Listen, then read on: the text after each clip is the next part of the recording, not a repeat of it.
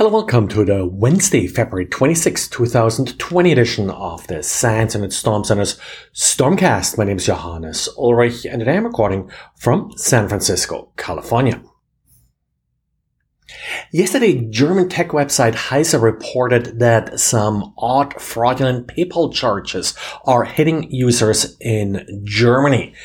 While PayPal initially didn't comment, a security researcher, Markus Fenske, reported to Heise that he reported a security issue to PayPal that he actually received a bug bounty for, and PayPal said they had fixed, but he believes isn't completely fixed, and that's related to virtual credit cards. Now, if you get a credit card from PayPal, PayPal works with MasterCard on that, then you can assign the virtual credit card number to your Google Pay account. And this number is supposed to be only useful with Google Pay. So if it gets compromised, well, the thief cannot use it for anything because it's sort of linked to your Google Pay account, and it should really be useless.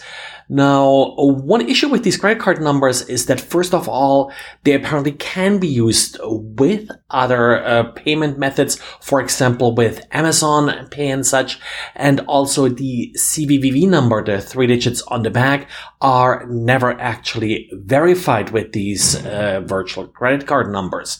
So that makes it a little bit easier to guess them, in particular since the first 8, so the first half of the 16 digits are fixed for these credit card numbers. Now, the first 4 to 6 numbers, they're usually referred to as the BIN or the bank identification numbers, and they would be linked to PayPal here in this case. But with these virtual credit card numbers, well, PayPal then fixed a couple additional numbers, so the first 8 numbers are always the same. Also, there is a chance that these virtual credit card numbers leak via NFC from your Android devices if you're using them as part of Android of Google Pay. So that way they could also potentially be leaking. Hard to tell what exactly happened here. PayPal eventually responded to Heise saying that none of sort of their systems here were compromised, but just brute forcing credit card numbers or them leaking via NFC, of course, that wouldn't sort of technically be really a compromise of personal data from PayPal.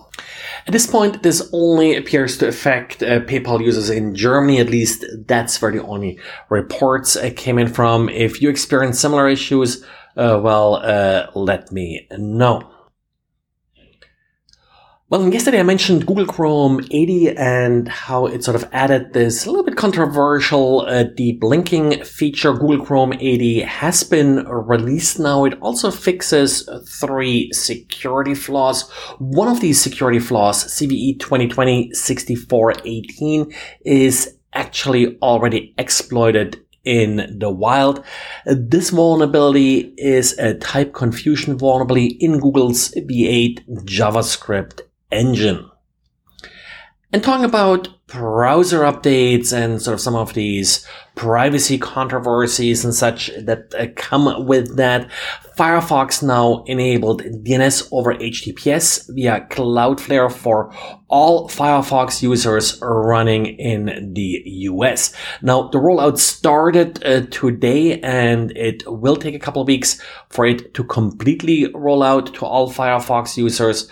But let me know if you spot your instance of Firefox switching to Cloudflare and to DNS over HTTPS. The controversial part here is not so much the DNS over HTTPS. That can be seen as a privacy feature, but that you are sort of being pushed into using Cloudflare as your DNS provider.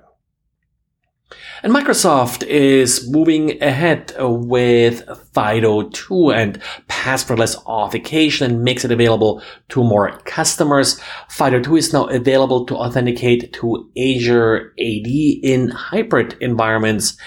And this is so far available as a public preview. So not by default, but anybody can sign up if you want to give it try. At this point, I would certainly recommend that you try it out, see how it works for you. Maybe encourage a couple users, the more tech savvy, some that are not so tech savvy, to play a little bit with it, to see how it works for them. FIDO2, I mentioned it many times before, has some really interesting properties to sort of make authentication really more secure. So, I mentioned before, I'm a fan of it and certainly hope that it will find more adoption. Well, and that's it for today. Thanks for listening and talk to you again tomorrow. Bye.